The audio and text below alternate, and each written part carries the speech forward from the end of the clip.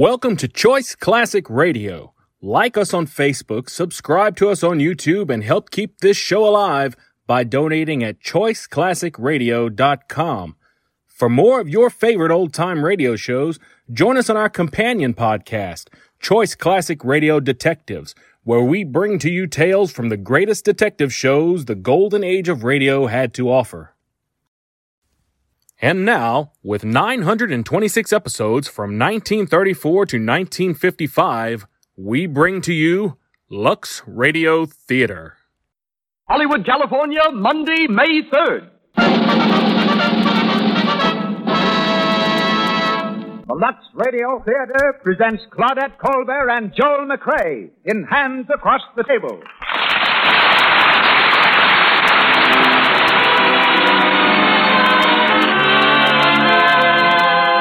Lux presents Hollywood. Our stars, Claudette Colbert, Joel McCrea, Walter Pidgeon, and Gloria Holden. Our guests, Sheila Graham, Hollywood newspaper correspondent, and Earl Hayes, with unusual facts about strange jobs in pictures. Our producer, Cecil B. DeMille. Our conductor, Louis Silvers.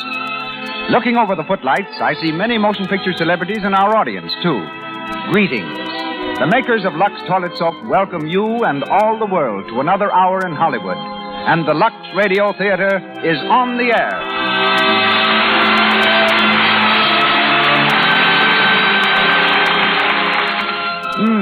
Who's the girl in blue? Introduce me, Tommy. She's a peach. When you hear men talk like that about a girl, you can be sure of one thing. She's a girl with clear, smooth skin. A girl who's smart enough to keep her complexion free of those unattractive little blemishes, dullness, and enlarged pores that mean cosmetic skin. She's probably a girl who's taken a tip from Hollywood, removed cosmetics thoroughly with Lux Toilet Soap. For the active lather of this pure complexion soap removed from the pores every hidden trace of dust, dirt, stale rouge, and powder. No dangerous pore choking, no gradual loss of beauty. It's foolish and needless to risk cosmetic skin. Lux Toilet Soap guards against it. And now, our producer. Ladies and gentlemen, Mr. Cecil B. DeMille.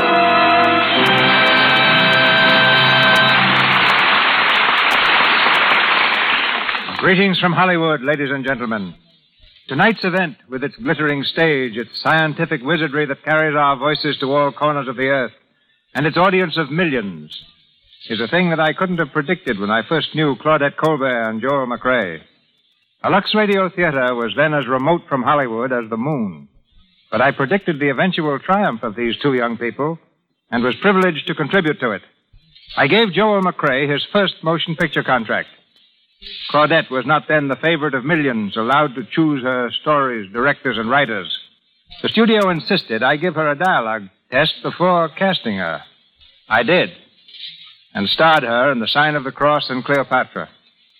This is Claudette's fourth appearance in the Lux Radio Theater. So you've already heard the story of her birth in France, her girlhood in New York, and her success on the stage before coming to Hollywood. Lately, her Parisian background has been catching up with her. Claudette's newest picture, just completed at Paramount Studios, is called I Met Him in Paris. And in her next film, Tovarish, she becomes a Russian exile in Paris. Tonight, she's all American, as she plays the part of Reggie in Vinya Del Mar's story of a manicurist, Hands Across the Table. In 1849, while Claudette's forebears were witnessing the setting up of the Second French Republic, Joel McCrea's grandfather, Albert Whipple, jumped on a covered wagon and rushed to California and the gold fields. He remained to establish San Francisco's first hotel, the Whipple House. Joel's ancestors, it seems, were intent on giving Hollywood one of its few native-born stars. For another grandfather, Major John McCrea, marched west with the Army in the 1870s to fight Apache Indians. I was unable to get Joel for a part in The Plainsman, but Paramount has persevered and will star him in another story of the West, Wells Fargo. Samuel Goldwyn is the producer of Joel's latest film, Woman Chases Man, which procedure he reverses tonight in the role of Ted Drew. As Alan Macklin, we bring you Walter Pidgeon, who first went on the stage as a singer with Elsie Janis. Gloria Holden, heard tonight as Vivian, is now playing opposite Paul Muni in the film The Life of Emile Zola. But let's begin our play. Our stars stand in the wings ready to enter. A hand is on the switch that sends the curtain upward. Lights flood the stage. And the Lux Radio Theater presents Claudette Colbert and Joel McRae in Hands Across the Table.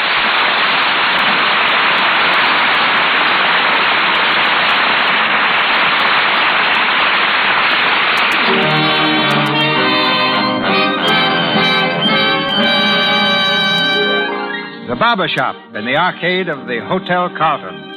At a white enamel table in the rear of the tiled room, Reggie Kane, a manicurist, is polishing her own fingernails. There's a suggestion of a scowl on her pretty face as she attacks her fingers savagely with a buffer. Nona Gilhooly, her not-too-brilliant girlfriend, has traced the cause of Reggie's peeve to a hectic trip on the subway. All right. How's about a massage? Want a shine? All right. Yeah, Reggie, I know exactly how you feel. When I got into the subway, a fellow stepped right on my foot. Can you imagine? I wouldn't mind if they only stepped on it. It's the bearing down that gets me. You know, Reggie, you should have married that hardware clerk. He had such a nice car. Oh, it didn't match my dress. Oh, he'd have painted it another color, dear. He was crazy about you. Nona, you're wonderful. You always get right to the bottom of things, don't you? Huh? Oh, well, another day just like the rest of them. Oh, no, Reggie. Today's a lucky day. What did you do? Find a horseshoe in the subway? Oh, Reggie, how could they get horses into the subway? No, it's lucky because my numerology book says so. It says all the algeries are good. It's the 5th day and the 5th month. And 5 and 5 are 10. That's right. And 3 and 3 is 6. I can play, too. It's numerology. You just put it all together and... Put it all together and it spells horse feathers. Reggie. Yes? Room 1502's been yelling for a manicurist. You better get going. 1502? Yeah. Up where the rich live. Who is it? Mr. Macklin. Married? That makes 2 things I forgot to ask him on the phone. What he had for breakfast and whether he's married or not. Macklin, I know him. He's awful rich. Yeah. You go ahead, Reggie. Maybe here's the $10 million you've been dreaming about. Well, the way I feel today, I'd settle for 100,000. You take the left hand now, Mr. Macklin. All right. That one hasn't been manicured since yesterday. Do you have one every day? Oh, yes. Some people play golf to pass the time. Some go in for tap dancing. Some destroy clay pigeons. I have manicures. On behalf of the Manicurists Union, I thank you. Oh, it's I who must thank the union. You see, a manicure takes 40 minutes. That leaves the day only 23 hours and 20 minutes long. You forgot to take time out for sleeping. Well, I'm not very good at sleeping. Do you see that photograph on the piano? Mm-hmm. I noticed it before. He's very attractive, isn't he? He looks something like... Is it your brother? No, it's a picture of me, taken 4 years ago. Oh. That was before my legs were twisted up in an auto accident. In those days, when I wanted a manicure, I could walk to the shop. You don't mind my rambling on like this, do you? No, of course not. I'm still a little afraid of meeting new people. Why? Well, frankly, I'm always afraid they'll feel sorry for me. What? When you live like this? You just try getting up at 7 in the morning, then jammed in the subway, then poking at people's hands all day, then jammed back in the subway again at night. Oh, mister, I don't feel sorry for you. Thanks. You're sick now, but one of these days you'll hop right out of that chair. I'll never hop out of this chair. What? Oh, say, I didn't know. Oh, that's all right. Don't you worry about me. Say, I'll be needing lots of manicures. Every day? Every day. You won't forget? Forget? You may not realize it, Mr. Macklin, but you're talking to an elephant.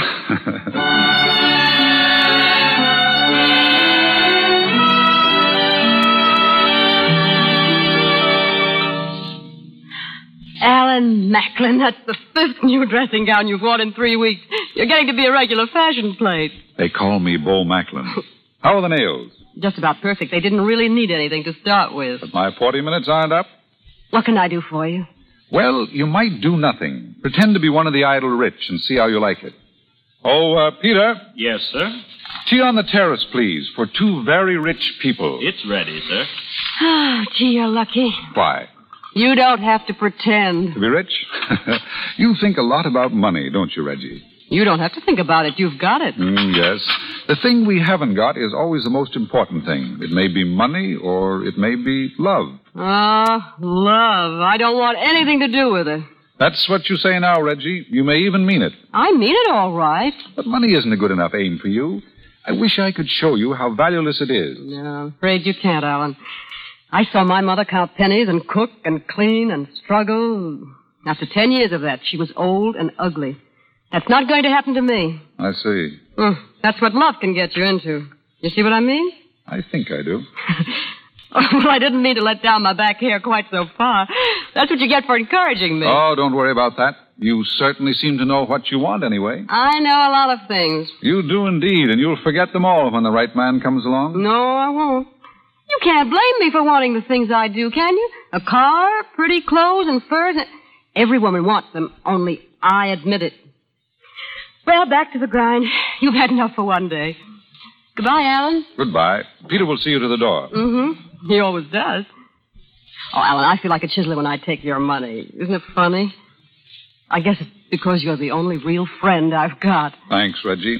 This has been very pleasant. I'll see you tomorrow, eh? You sure you can stand me now? Confessions and all? Confessions and all, Reggie. Goodbye, Alan. Goodbye.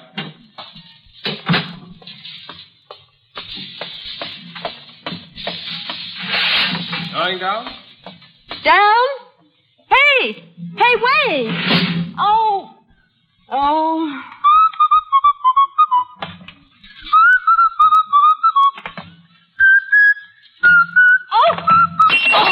Oh, I'm sorry. Oh, I should think you would be. Now, what do you mean by hopping around corridors like that? I guess I busted your bowl. You guessed? I was playing hopscotch. Hopscotch? Yeah, indoor hopscotch. It's not up to turf and field hopscotch, but it's hopscotch nonetheless. You see the floor here? It's checkered.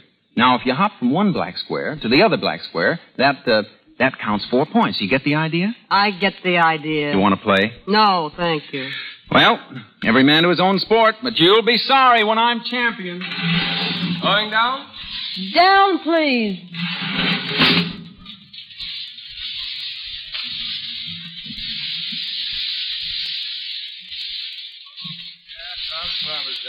Yeah, sure. Reggie, that customer's waiting for you. You mean the fellow who followed me in? I know. I told him I was busy. What? Don't you know who he is? Yes, he's the future hopscotch champion. And I'm not interested in hopscotch. Yeah, you poor sap. He's a multimillionaire. A society big shot. What? That's Theodore Drew the Third. Theodore... Oh, my gosh. Oh, my gosh, now I must let him get away from me.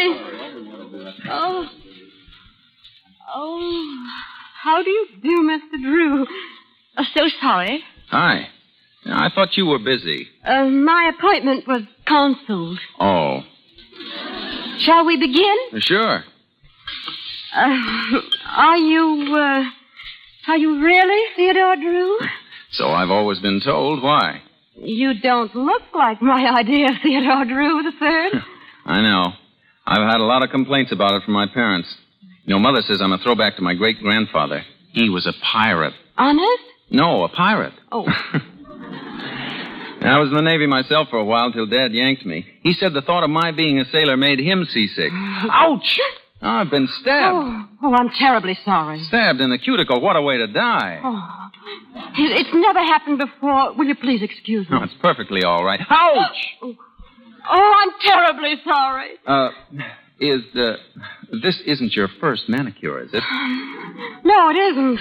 If you think I ought to have ether, don't be afraid to say so. No, honestly, I've only cut someone once before. Ah. Oh, then I'm your second manicure. No, there have been quite a few. Oh. How did you decide to become a manicurist instead of taking up, say, pearl diving? Oh, I'm not really interested in manicuring. I gathered that. What does fascinate you? Polo. I'm simply mad over polo. Oh, really? What position do you play? Oh, I don't play myself. I just follow it. Where? Oh, all over. I was just reading an article on polo in a magazine. Really? Yes, it's so thrilling when they come galloping down the diamond on those dear little ponies with the mallets flying and the chuckers. Oh, I just love chuckers. I play chess myself. Ouch! Oh, dear, again? Perfectly all right. I've got plenty of fingers left yet. Oh, really, I don't know what's the matter with me. Look, are you doing anything tonight? You ain't... Oh, no. I mean, why? Well, would you mind feeding me? I'm afraid I won't be able to hold a fork. You mean go to dinner? Yes, but I'll have to leave about 12, though. I'm going out of town. Oh, that's all right. I'll call at 7. No dressing. No 7 dressing. 7, no dressing. I'll give you my address.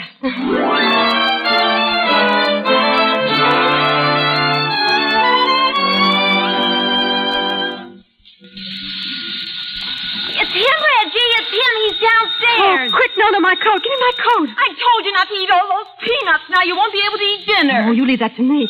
Do I look all right? Oh, you look swell, Reggie. Now be refined. You know what a man like he is used to. Oh, I'll be a lady, all right. I've been practicing this for years. Au revoir. See you in the society page. Hiccup. It must be the nuts. Oh, I bet Mr. Drew won't think so. Society people don't do that. Breathe in and out. How else can you breathe? Water. That'll fix it. Here, drink it, Reggie. Well? Oh, it's all right, I guess. Goodbye, darling. Goodbye.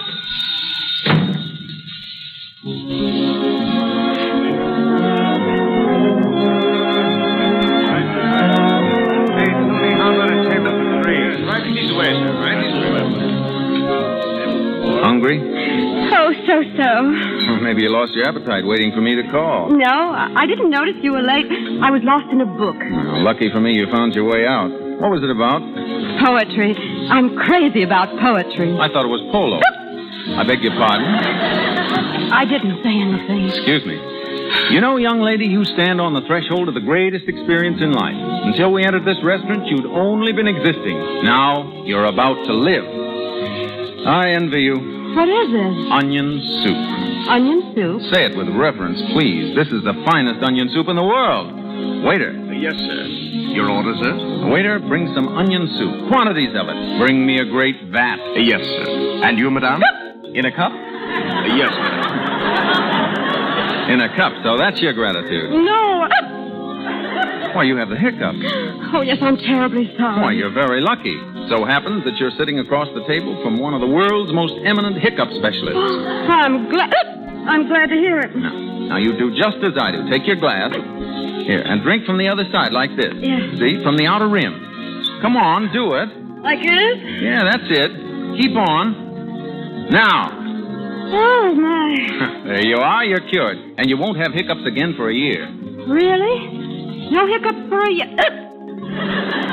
Oh, my, how the time flies when you're having fun. Well, you're just a stubborn case. I can tell by the shape of your head. I don't know how I got them. Some types are susceptible to them. You know, I read a long article on hiccups once. It said that they can always be avoided, that giving in to them shows a lack of willpower. Yeah? No kidding. Nobody has to have hiccups. No, I guess that's right. Of course it is. My dear girl. Oh.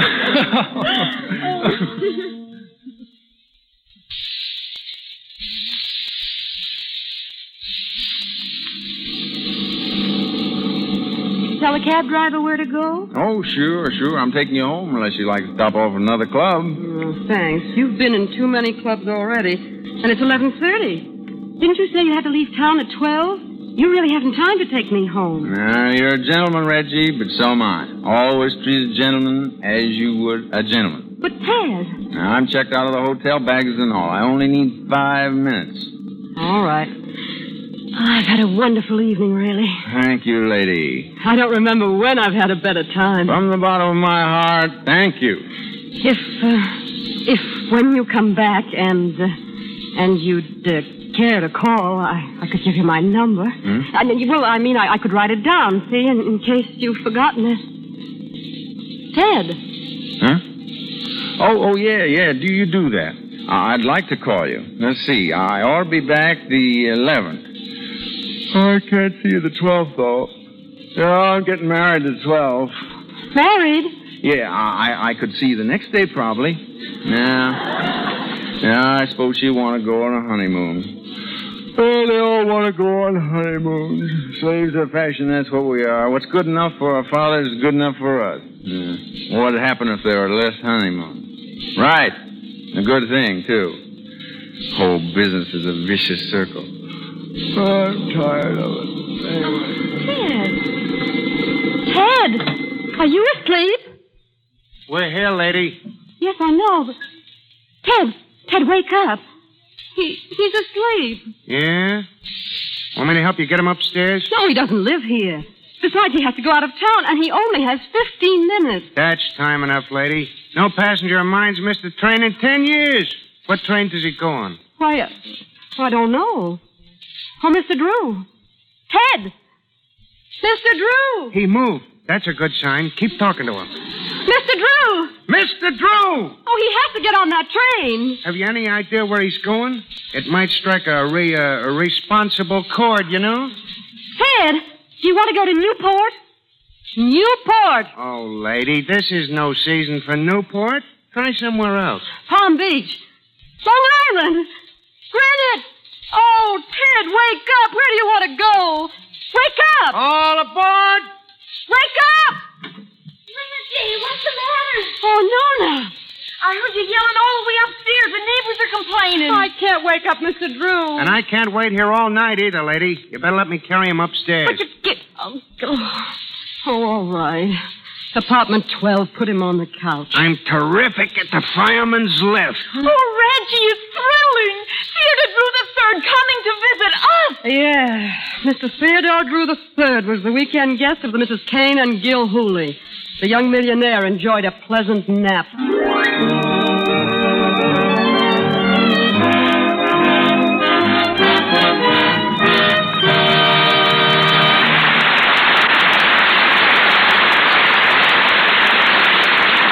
Now, for a moment, let's listen in over at one of the major studios. It's after hours, and in one of the executive offices, two hard-working secretaries are talking over the day. Phew. Sometimes I think I'd like to go back to New York where there aren't so many temperaments. Well, you're just tired tonight, Sue. The boss doesn't have the jumps every day. No, that's right, Jane. Usually he's an angel. Only tonight I happen to have a big date, and here I am as limp as a rag. Never mind, Sue. I'll tell you what to do. As soon as you get home, you hop into a nice, warm Lux toilet soap bath. Better than a nap for pepping one up. Makes you feel swell. And you're sure you're dainty, too. You just try it and see. Sue will find that attractive little secretary is right. A Lux toilet soap bath does pep you up. And its active lather protects daintiness. It frees the pores of perspiration, every last trace of dust and dirt. This pure white soap leaves skin smooth, really fresh. Fragrant with the delicate perfume fastidious women love. Remember, 9 out of 10 screen stars use Lux toilet soap. Mr. DeMille takes us back to our play. Odette Colbert and Joel McCrae continue with Hands Across the Table.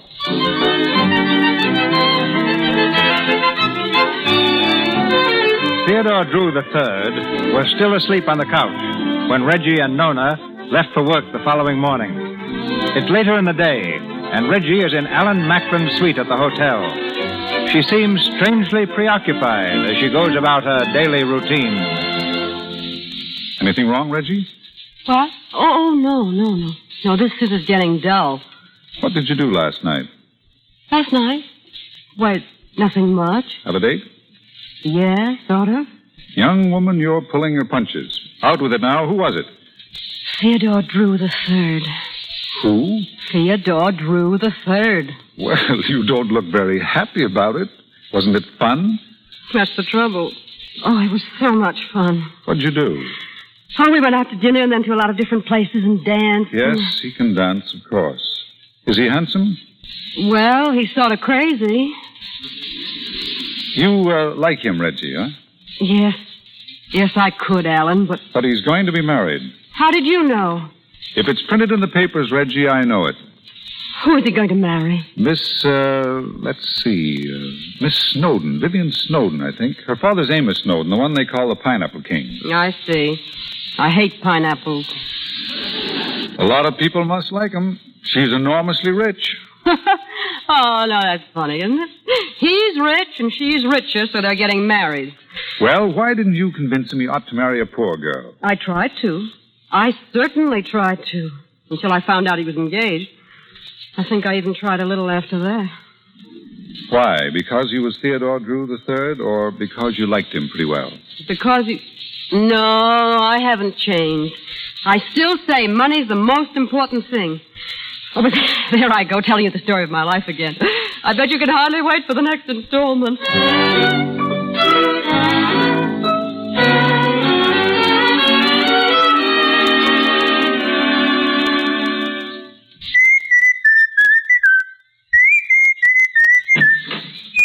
Oh, hello there. Why, hello. Well, back from the hard day's toil, eh? Make yourself at home, Reggie. That's what I've been doing all day. What? I didn't think you'd still be here. Well, I couldn't leave. I didn't have the fare. What do you mean you didn't have the fare? Railroad fare? I haven't even got bus fare. I spent it all last night. Why didn't you wire home for it? Oh, that's very funny. Oh, I guess so. You see, Reggie, I've missed my boat. Oh, it was a boat. Well, they run other boats, don't they? Get some more money and take one. Why do you persist in saying I can get money? I have no money. What do you mean you haven't? What about your father? Well, Father's living abroad, and he had an amazing ability for borrowing money from practically total strangers. Unfortunately, this ability is not hereditary. I'm broke. Oh, how could the Drews be broke? You remember that thing called the crash? That was us. Why, we even lost the $1 that my great-great-uncle caught when Washington threw it across the Potomac. And where did you get your boat ticket? Oh, that was an engagement present from my fiancé's father. You see, he was shipping me off to Bermuda because he didn't want me hanging around the house while they were getting ready for the wedding. You know, it wouldn't look right. Were you living at his house? Uh-huh.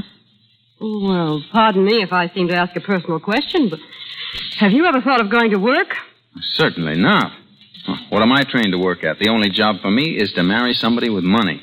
Why, you big... Did I say something? No.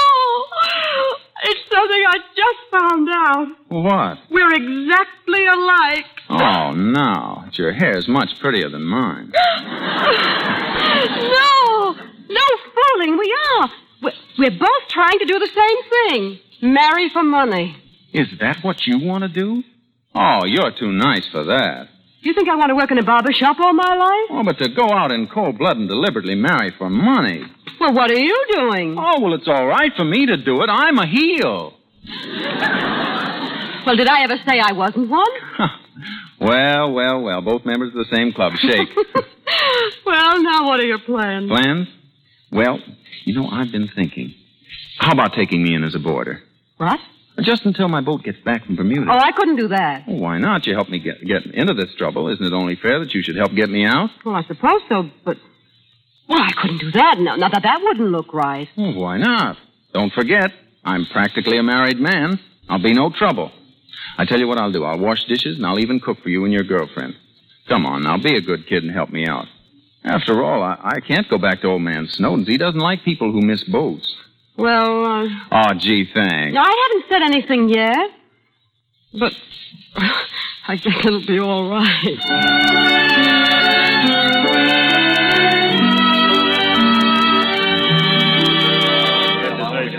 Right this way. Next, please. Next, please. Who you calling, Reggie? Ted, I want to see how he's getting on. He was getting on swell when you spoke to him an hour ago. That'll be enough out of you. Hello. Hello? Hello. Isn't this Madison 93427? Oh, yeah, but Miss Reggie, she no home. Who is this? This is our honorable Japanese boy. Oh. Well, isn't that just dandy? He's putting on an act. And when did Miss Reggie get an honorable Japanese boy? Oh, yesterday, win him in honorable prep game. Oh, you're crazy. Thank you. All right, Togo, how are you getting on with your lunch? I'll be fine. Say, how long did you say it took to boil lamb chops? They've been in the water for an hour and they haven't stiffened up yet. I didn't say boil them, I said broil them. Oh, is that what you said? Oh, well, no wonder. I thought it was something I did. Oh, that's the third lunch you've spoiled. Well, I'm not hungry anyway. What time are you coming home? 7-ish? Maybe 8-ish. Oh, make it 7-ish. I'm lonesome. Goodbye. Bye. Is he getting on all right? Yeah, he's a little delirious, but I guess he'll live.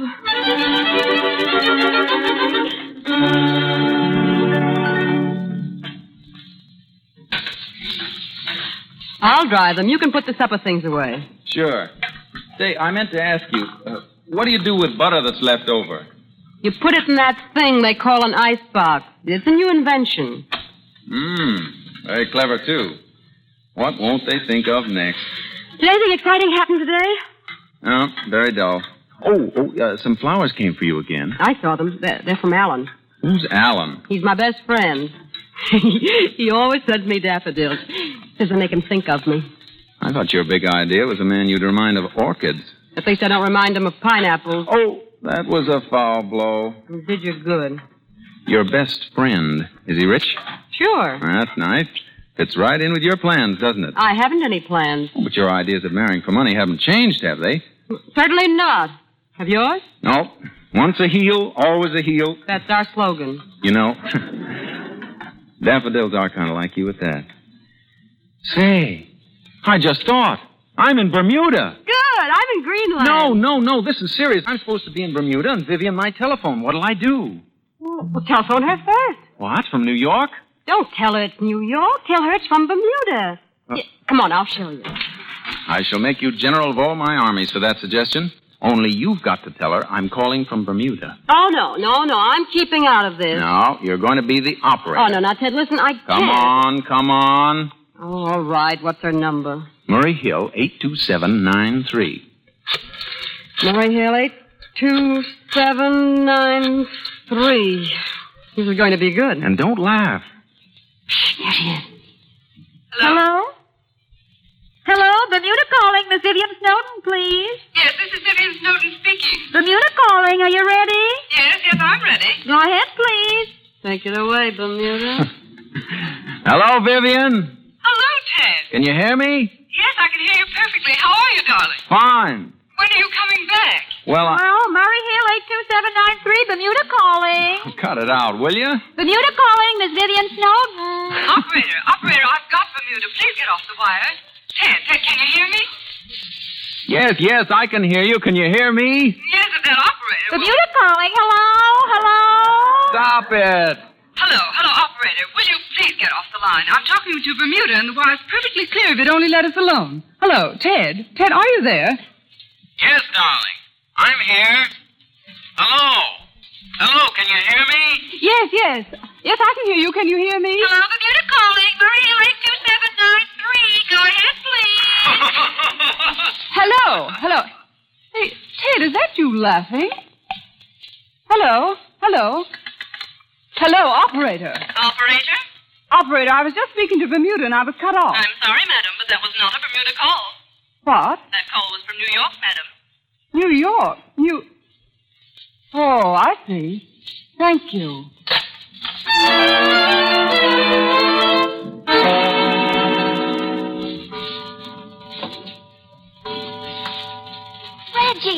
Reggie, wake up. Huh? I heard something in the living room. A bump. A what? A bump. It sounded like something fell on the floor. Oh, hand me my robe. It's probably Mr. Drew doing setting up exercises. At 2:00 in the morning? You'd have to be crazy. What makes you think he isn't? I'll be right back. Hello. Oh, hello. Did you make a noise in here? I guess so. I just fell off the couch. What you heard was my head versus floor. Are you hurt? Hurt, sire? I'm killed. Oh, I'm sorry. It's happened every night, only you sleep like a sailor and you never hear me. Do you dream? No. Then what's the matter? I can't sleep on a narrow bed. Oh, now isn't that too bad? Well, maybe it'd be all right if I was tucked in. You know, with a chair against the side here. Or could you tuck me in? I suppose I'd better if I want to get any sleep. Bright and early up tomorrow for going on that picnic.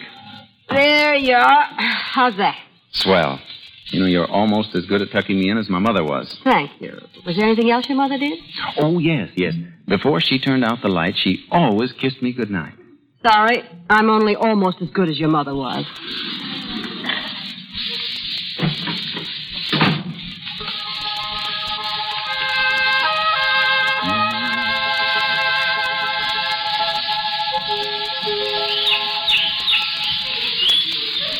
Hands across the table. Boo, boo, boo, boo, boo, boo, boo, boo, boo, boo.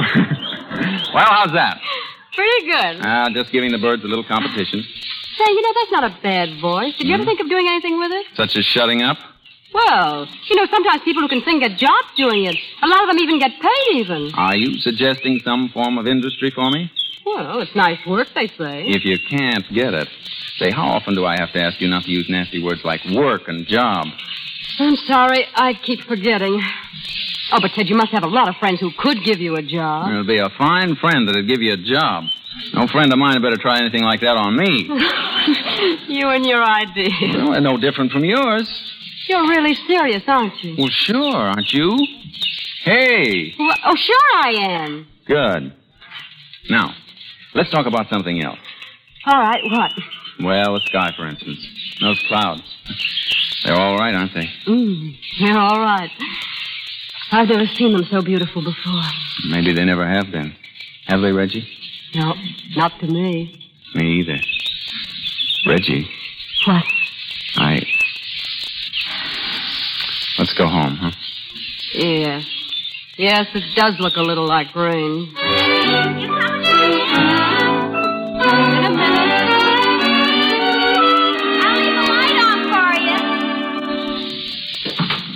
Well, Mr. Drew, let's take a look at you. Sunburn, and in the pink of condition. You think I'll pass as a vacation tomorrow? Mm-hmm. If she doesn't decide to meet you at the boat. And you know that sunray lamp was a great idea of yours, Reggie. Thanks. Well, it's all over. We had a lot of laughs, didn't we? Yes, we had a lot of laughs. I never had so much fun in my whole life. Neither did I. Remember that first night? When I had hiccups? You mean when we had hiccups?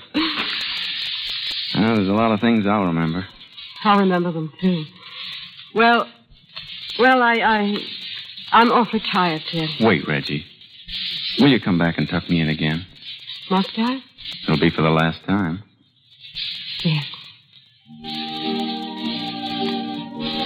Reggie, remember what my mother used to do?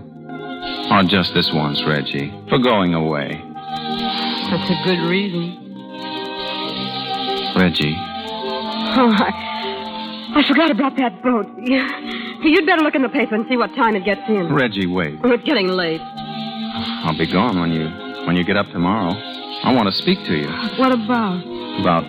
About us, Reggie. Oh, no, don't. Well, why not? There's a million miles between us. Oh, it doesn't seem that far. Ted, we're not for each other. I think we are. In 6 months, you'd hate me. You'd have to. Oh, I know I wouldn't. I'm afraid I know better. Year in and year out, probably for the rest of your life, you'd have to scratch for a living in a world you know nothing about. Aren't you doing it? I'm used to it. Well, I'd get used to it. No, Ted, it's too late. Believe me, you couldn't fit yourself to being poor. Other people have done it. Yes, but you couldn't. You'd always know you could have been rich again if you hadn't been foolish. You'd be thinking of that all the time.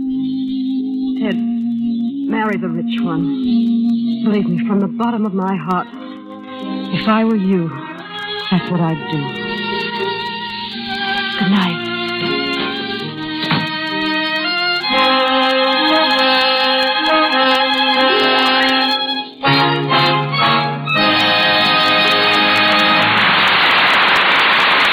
For station identification, this is the Columbia Broadcasting System. This is KNX, Los Angeles, the voice of Hollywood.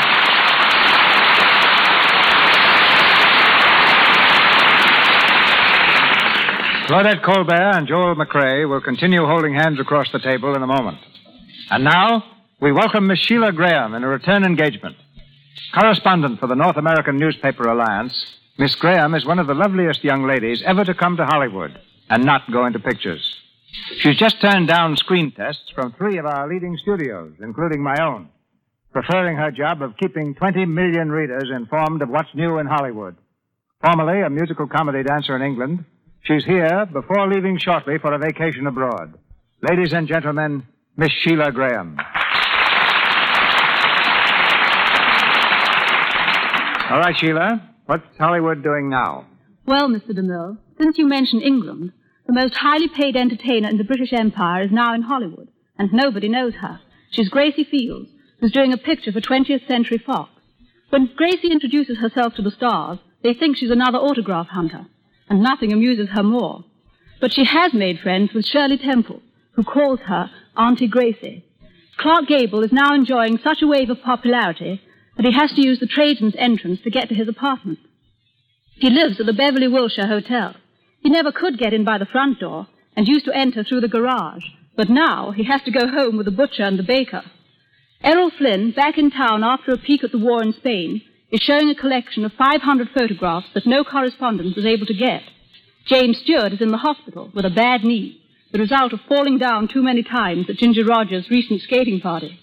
Jimmy also loves flying, but his studio insists he stay on the ground for fear he'll get hurt. So Jimmy amuses himself in the hospital by flying a miniature plane, which he made himself, around the room. William Powell tells me he's suffering from an inferiority complex and wants to be like Gary Cooper. But don't we all? He'll be suffering from a cold, too, unless he changes his habit of walking around the house in his bare feet. Simone denies that she's practicing to become a singer, but the neighbors will tell you otherwise. Loretta Young complains there are no eligible young men in Hollywood for escorts and dancing partners.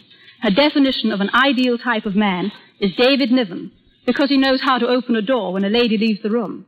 Maybe she's right, about the lack of men, I mean, because Margaret Lindsay and Janet Gaynor have been playing solitaire for a long, long time. That continues to surprise me, but not nearly as much as the wonderful complexions you see in Hollywood. Maybe it's the climate, but if you ask me, Lux toilet soap has a great deal to do with it, too. It's my business to see the stars and their homes and to ask a great many questions. Frankly, it's amazing to see how popular Lux toilet soap is and to hear the stars become so enthusiastic over such an inexpensive beauty care. Take my word for it, it must be good. But where was I? Oh, yes. Olivia de Havilland also walks alone and likes it. She'll spend 2 hours hiking in the hills before breakfast and come home carrying her shoes and stockings. It's getting to be a habit. Edward G. Robinson is just as popular as ever at parties, in spite of the fact that he recites On the Road to Mandalay, whether you ask him to or not. Claudette Colbert turns out to be quite a skater in her new picture. She met him in Paris. Ice skating reminds me of Sonia Henny, which reminds me of Tyrone Power. Their romance began when his studio wanted someone to pose with Tyrone for publicity pictures. They chose Sonia. Tyrone's respect for publicity men has gone up. But now, Mr. DeMille, if the audience is half as anxious as I am to hear Claudette Colbert and Joel McRae, they'll be most happy to learn my next disclosure, which is, all my thanks and goodbye. I'll listen for you in London. Better let me make that screen test. Once again, Hands Across the Table, starring Claudette Colbert and Joel McRae.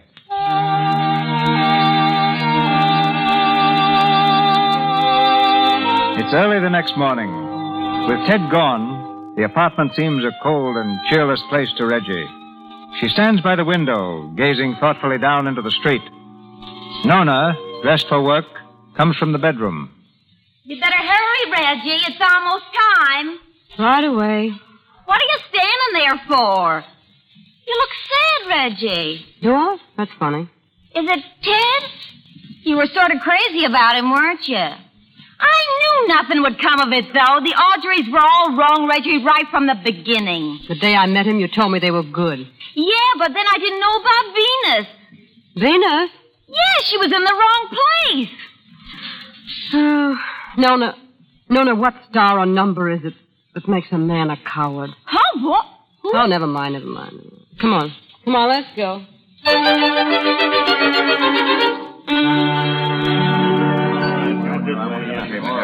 Reggie, we got a job for you upstairs. Yes? Room 1294. Some big society gal wants to be clipped. It'll be a pleasure. She asked for you especially, Reggie. All right.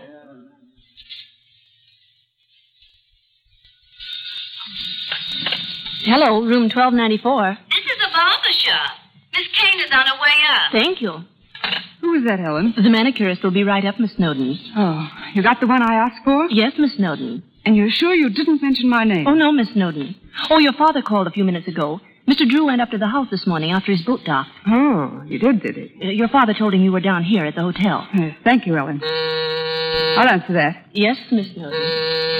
Come in, please. You sent for a manicurist? Yes. Oh, come in. Sit down over there a minute, please. I'll be ready for you. Your name is Reggie Kane, isn't it? Yes, when you called for me, I thought I must have done your nails before. No. The manager said you were the best. That's how I happened to... Oh, say, that's nice of her. Will you tell me something about your profession? Why do all men attempt to make dates with manicurists the minute they sit down? Is it because they're more or less holding hands already? I think that's a little exaggerated. No, not from what I hear. Every man I know who has an evening on his hands says, I guess I'll get a manicure. Does he? Well, I don't think he always succeeds. Oh, I can see you're an exception. That's why you only go out with men like Theodore Drew III, for instance. Oh. And how are you today, Miss Snowden? But very well, thank you. Well, you may go now. I didn't want a manicure. I wanted to see what you were like, and that didn't take very long. You see, it's like this. When Ted telephoned from New York and said he was in Bermuda, I engaged detectives to find out what part of New York, and that's where you came in. Before you say any more, can I say something? No, it's very unnecessary. He was going to take the boat to Bermuda, but he didn't. You don't have to tell me anything. But I must tell you. As crazy as it may seem to you, there's nothing between Ted and me. I said you didn't have to explain anything, and least of all do you have to lie. Ted's known manicurists before. He seems to have a liking for them. I've never minded very much. My only purpose in seeing you is to find out if you were any different from the ordinary manicurist. And now that I've met you, my dear Reggie Kane, I think my fears are quite groundless. I think I'd better go. No, wait a moment. I think there's one thing we haven't covered yet. Mr. Drew, as you probably found out, is not exactly wealthy at the moment. And I think it's only fair you should be paid for a week's manicuring. You better be careful, Miss Snowden. I have an awfully good aim with this bowl of water. You'll just let me find my purse, please. It won't be necessary. Mr. Drew will find that for you.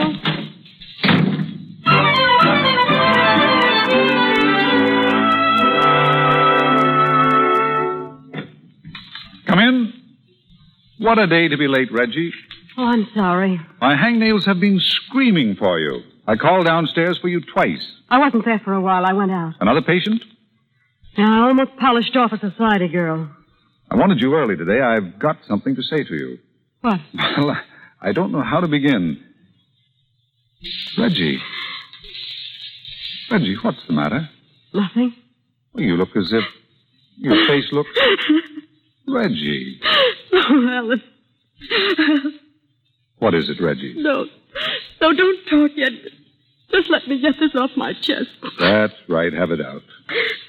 Oh, Alan, you don't know what... No, it can't be as bad as that. Yes, it is. It's terrible. Well, can't you tell me about it, Reggie? It's Ted. He's gone back to that girl. You did let yourself fall in love with him, then? Yes, how do you like that?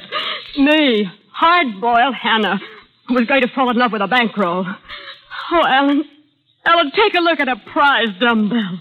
I'm sorry, Reggie. No, don't be sorry for me. It serves me right. It serves me right for going back on everything I ever believed. I should have run like mad when I saw what was happening, but not me. No, not your Aunt Ella. I jumped at it. I wanted to get bitten. Well, I got it. Oh, Alan, it hurts so. You can't run away from love, Reggie. It just comes. I know how you feel. I've been through it. I told you how my love threw out the window when I cracked up. We're a fine pair, Reggie. You and I ought to be ideally happy because we're through with love. Those are the only people who ever are happy, I guess. You think I'm a good egg, don't you? Oh, that's best. And I think you're completely swell. Let you and I get married. Huh? You could marry me for my money, and I could marry you because you give such a good manicure. Oh, don't kid about it, Alan. I'm not kidding. But I don't love you. Well, that's great. I don't love you either. Isn't that a sound basis for happiness? You know, the more I think of it, the more I like it. What do you say? Is it a bet? Do we get married? We could never hurt each other, could we, Alan? Oh, honestly, you're the top. Now run downstairs and tell him you're quitting. All right. Oh, gee, look at my hair. I must look like a busted bale of hay.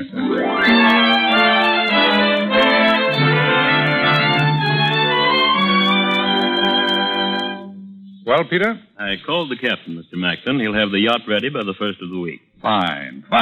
If I may say so, sir, Miss Kane is a fine young lady. Thank you, Peter. Oh, this telegram came for you, sir? Oh, I'll take it. Come in. Oh, excuse me. Is she still up here? She? Who? Oh, Reggie Kane, the girl who came up to give you a manicure. They told me she was up here. Oh, she stepped out for a moment. She'll be right back. Oh, swell. I'll wait if you don't mind. But surely there must be another manicurist in the barber shop. Oh, I don't want a manicure. I want to ask her to marry me. To marry you? Yes, look. Do you mind if I ask her to marry me on your time? It won't take a minute. Look, I'm terribly sorry. I suppose you must think I'm nuts. Let me introduce myself. I'm Theodore Drew. Yes, I rather thought so. You know me? Then she's told you about me. Uh-huh. Oh, that's fine. Say, do you suppose she'd be glad to see me? Do you think I'm too late? No, I don't think so. Oh. Hello, Reggie. Ted, what are you doing here? I followed you up, darling. Everything's all right. I just had a talk with Vivian. I told her what I've wanted to tell her ever since last night. That it's all off. The engagement, the marriage, the bankroll, everything. I'm broke, and I'm happy. What are you going to do? Well, I'm going to get a job, and then I'm going to ask you if you'll... Oh, wait. This is Mr. Macklin, Ted. Oh, yes, I know. We've just met. But listen, Reggie, what I want to ask you... Mr. Macklin and I, we're going to be married. Oh. Oh, I see. We just got engaged a few minutes ago. Oh. Well, I congratulate you, Reggie. Congratulations, Mr. Macklin. Well, I guess I better go then. Goodbye, Reggie. Goodbye. Wait a minute, Mr. Drew. I just got some amazing news in this telegram. And, well, now I find myself in a spot. What do you mean, Alan? Well, if Mr. Drew hadn't come in, I suppose I'd have gone through with it. Alan, what are you talking about? This telegram, it's from Sharon. You know about her. The lady who took the walkout powder. Uh-huh. It's from Reno. Listen. You were wrong. I couldn't forget you. I love you and want you. Leaving today, signed Sharon. Alan, is this straight? Of course it is. And it's what you want? Just as much as you want to marry Mr. Drew here. So if you release me, Reggie... Mr. Macklin, you're released. Reggie? Well, Alan, if you want. Now run along, you two, and be happy. I've got a lot to do. Oh. Goodbye. Goodbye, Alan. Goodbye. Goodbye. Peter. Yes, Mr. Macklin? Take an answer to this telegram. To Sharon and Company, brokers, 412 Wall Street. Accept your suggestion regarding shares of UPA. Buy 500. Is that all, sir? That's all.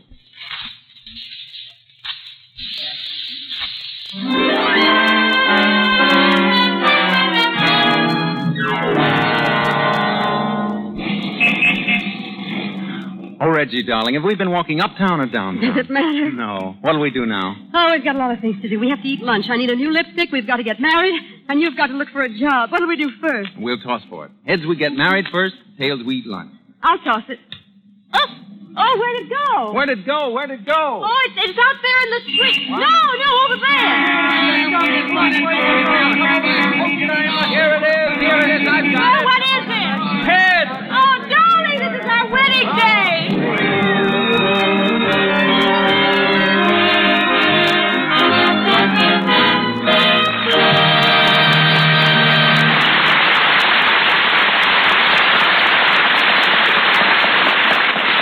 So we ring down the curtain and hands across the table. Claudette Colbert and Joel McRae will be heard again in just a minute. Hollywood is one of the world's most fascinating communities. A place within whose boundary lies all the world and all the drama, comedy, and tragedy the world has ever known. After 25 years, I still find it as fabulous as the ancient city of Baghdad. A place where astonished visitors come to return home as modern Marco Polos with tales of the amazing ends, which we willingly go to bring you better motion pictures. It's natural, then, that Hollywood should be the scene of some of the queerest occupations under the sun. The man you hear from now will tell you not only of his own strange job, but of some of the other oddities of Hollywood. Ladies and gentlemen, Mr. Earl Hayes. Thanks, Mr. DeMille. My job, ladies and gentlemen, consists of being reporter, editor, makeup man, and publisher of most of the newspapers you see in motion pictures. Actually, I'm a printer, and the studios call on me when they need a newspaper to show on the screen, especially in a close-up. Real newspapers are very seldom, if ever, used. You and I know why, Earl, but I don't think our audience does. When you see a newspaper in a picture, the headlines or the item usually concern the characters in that picture. Being fiction, no real newspaper would ever have carried such a story.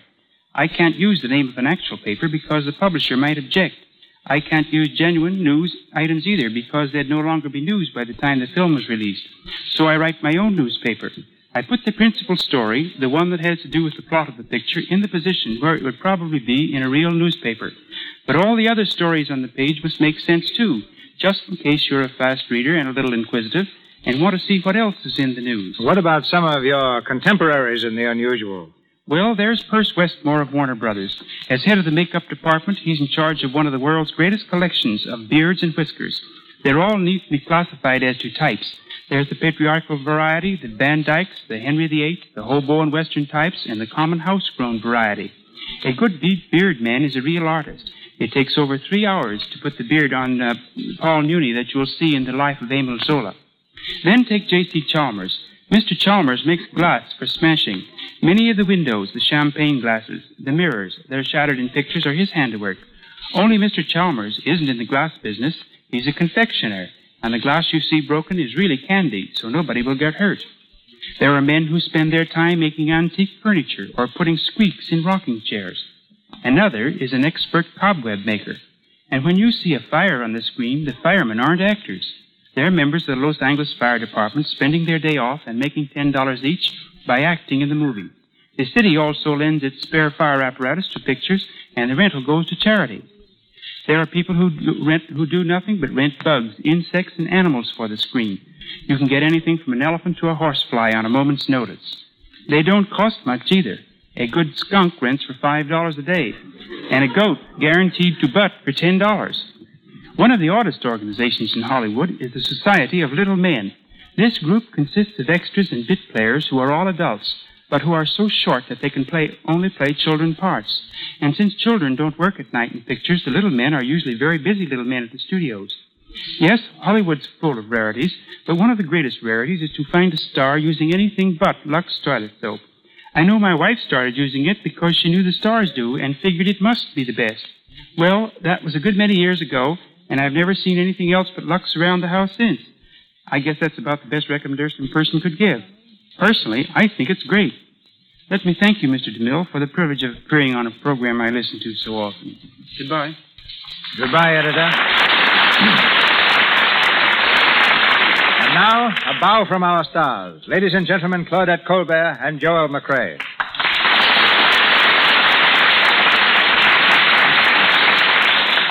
Again, my thanks, Mr. DeMille, to you, the sponsors, and to the product which makes these programs possible, Lux Toilet Soap. I've really preferred it from the days when I made my first public appearance on the stage. There's no element of experiment about Lux. I use it constantly at home and in the studio, and I'm sure that I'm giving my complexion the best care in the world. I'm sincerely glad to have had this chance to say a good word about it. And now I think you'd like to hear a word from Joel McRae. Well, Claudette, I've been so busy that I'm afraid I'm no source of news. Now that our show's over, I'm going back to the studio to work. But first of all, I want to thank you and our sponsors, and thank you, Mr. DeMille. Bye. Goodbye, Joel. Goodbye, Claudette.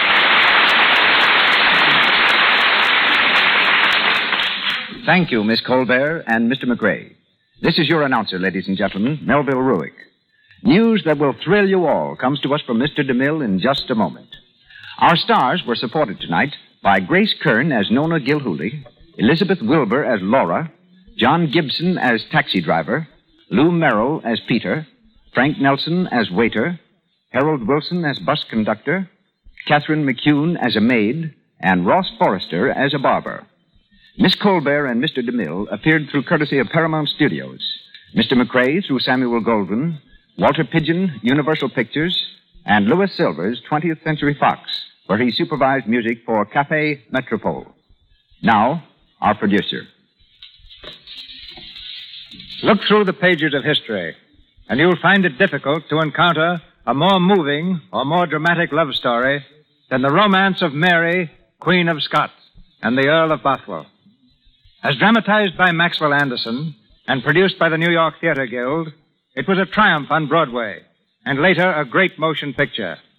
Next Monday night, Mary of Scotland will be produced in the Lux Radio Theater, and I'm tremendously pleased to announce that the title role will be filled by Miss Joan Crawford.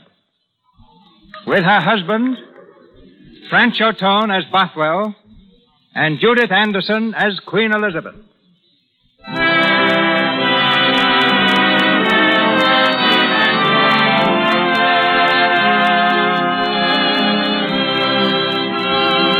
sponsors, the makers of Lux Toilet Soap, join me in inviting you to be with us again next Monday night when the Lux Radio Theater presents Joan Crawford, Francho Tone, and Judith Anderson in Mary of Scotland. This is Cecil B. DeMille saying good night to you from Hollywood.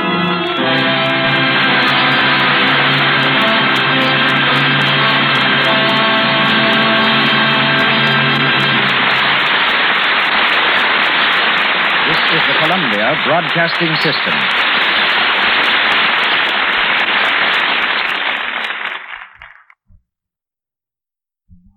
That concludes today's episode. We'd like to thank you and remind you to donate at choiceclassicradio.com. Remember, your donations make episodes like this possible.